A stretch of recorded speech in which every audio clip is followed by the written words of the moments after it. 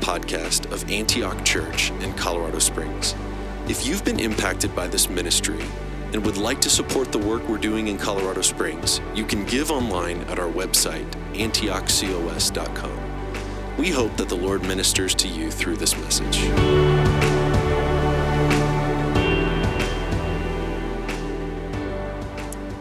Dear Jesus, we thank you for your presence with us this morning, God. I thank you, God, that we are invited into your delight, Lord God. We thank you for your presence here among us, Lord Jesus.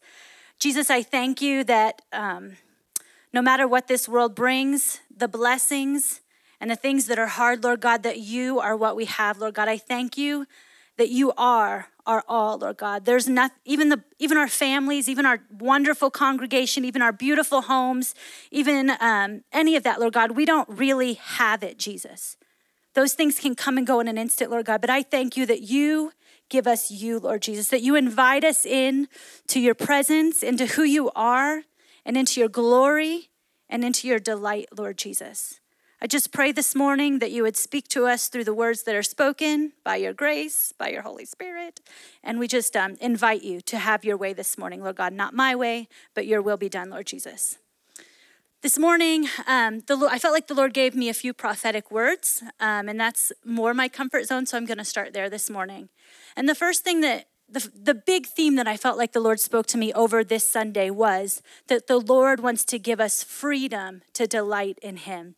As we talk about Sabbath, it's really easy to get into this mindset of Sabbath is something that we should do or need to do, or that's a legalistic thing. I come from a very charismatic, word of faith, full gospel, full gospel business. I was on the floor of all of these meetings growing up. So when I told my mom I was talking about Sabbath today, my mom who was saved out of a traditional church, like she wasn't saved there and then she got saved. So she's got this mindset, Sabbath, I'm speaking in a church on the Holy Spirit and being filled with, and I'm just like, Mom, God's in the Sabbath too. But anyway, I totally lost my train of thought. I shouldn't have brought my mother into this.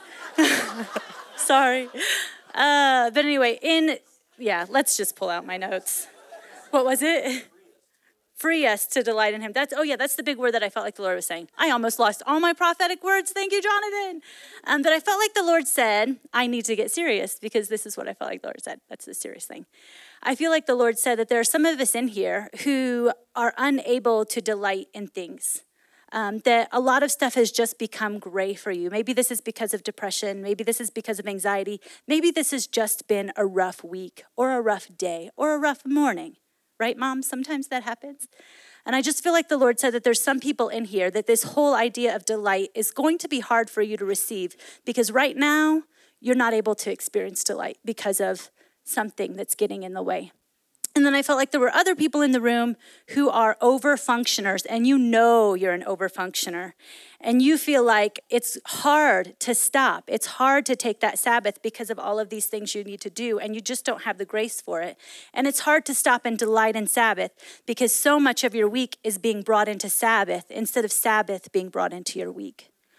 So this morning, I want to take a couple minutes to pray for those people. So if there's anybody, I'm going to ask you to be bold, who resonates with either one of those comments, would you mind just raising your hand this morning?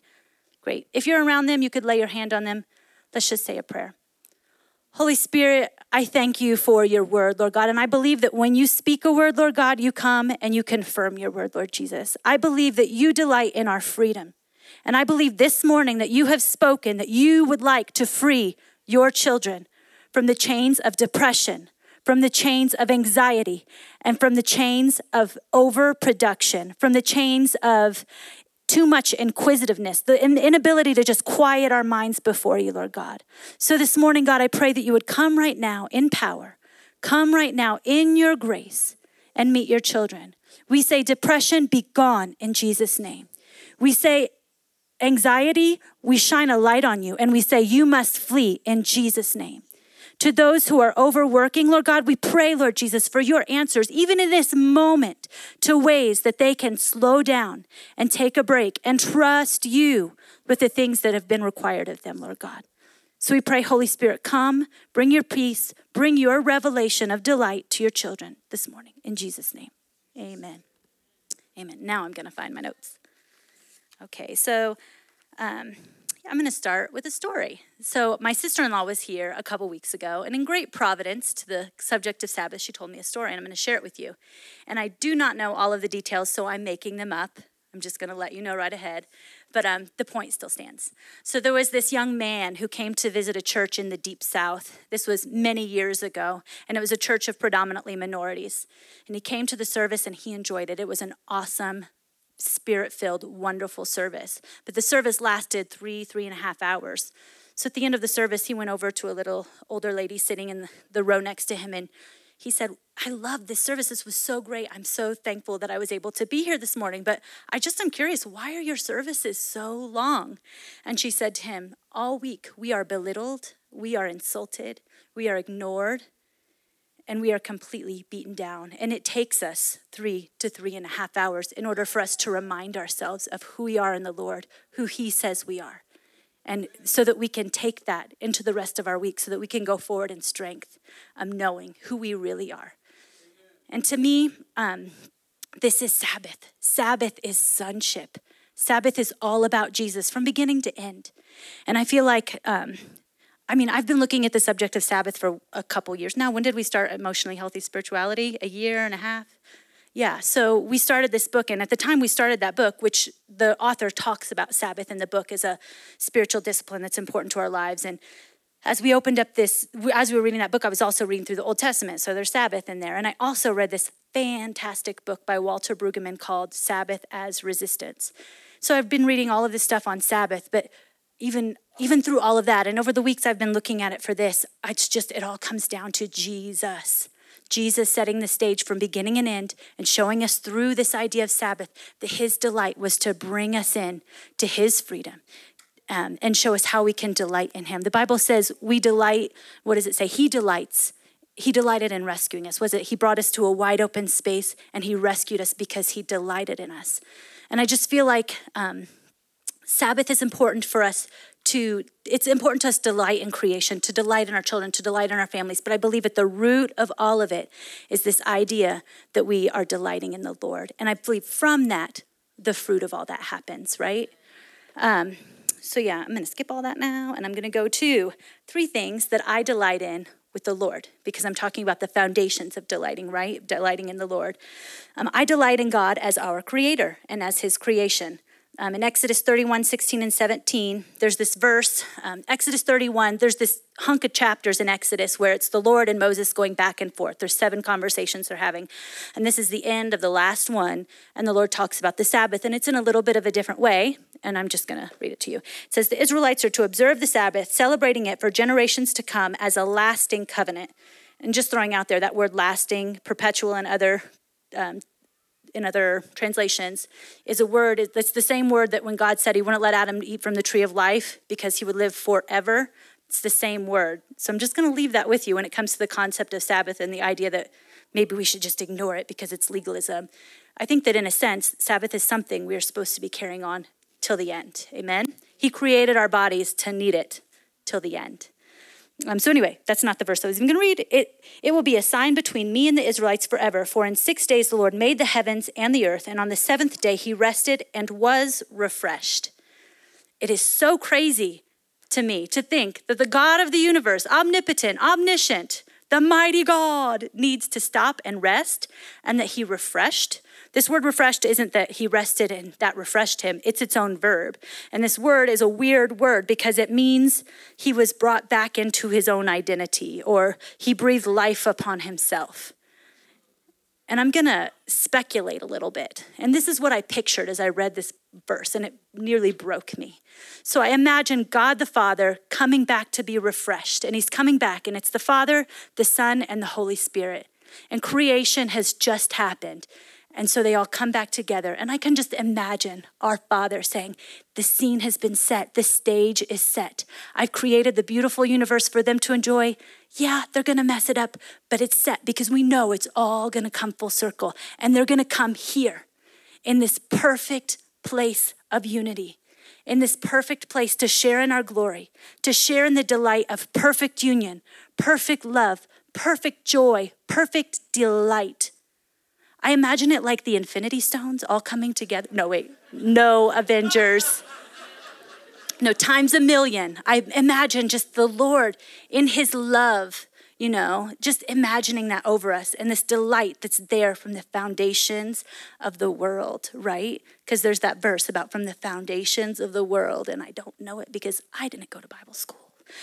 I just love the Bible, but okay. And then, so I was going to mention this thing, and I brought a couple pictures. A couple weeks ago, we were able to go. My shoes keep making noises. I'm taking them off. It's distracting me. So we were able to take our kids to this park where Seth and I were married 13 years ago. And it's this beautiful park out in the middle of nowhere, Illinois. It's Monticello, which I wish Brielle was here because she lives there. But beautiful park, tons of gorgeous gardens, like roses on the walls. It has those little paths around bushes. You know what I'm talking about? Just this beautiful garden. When Seth and I got married there, it was a cold day in April, so we won't talk about that. Though when we went back to visit, it was just everything was in bloom, and it was so fun to bring the kids and show them. So I don't know if it's handy, but I have a picture of Seth and I. No, that's not the one. Show the other one. Yeah, this is Seth and I when we got married 13 years ago, 13 years ago. And then this is the same spot at that park just a couple weeks ago with the girls. And it was so fun to be able to take them. And it was more fun to be at that park, being able to let the girls run around and see the frogs and see the bushes and run around and all of that stuff and look at the lovely flowers. And I just feel like that's how the Lord is with us, right? It's like he created the world. He made this place of delight, and then he longs to bring us into it so that we can delight in it too. Amen? Amen. And then point number 2, I delight in God as our deliverer.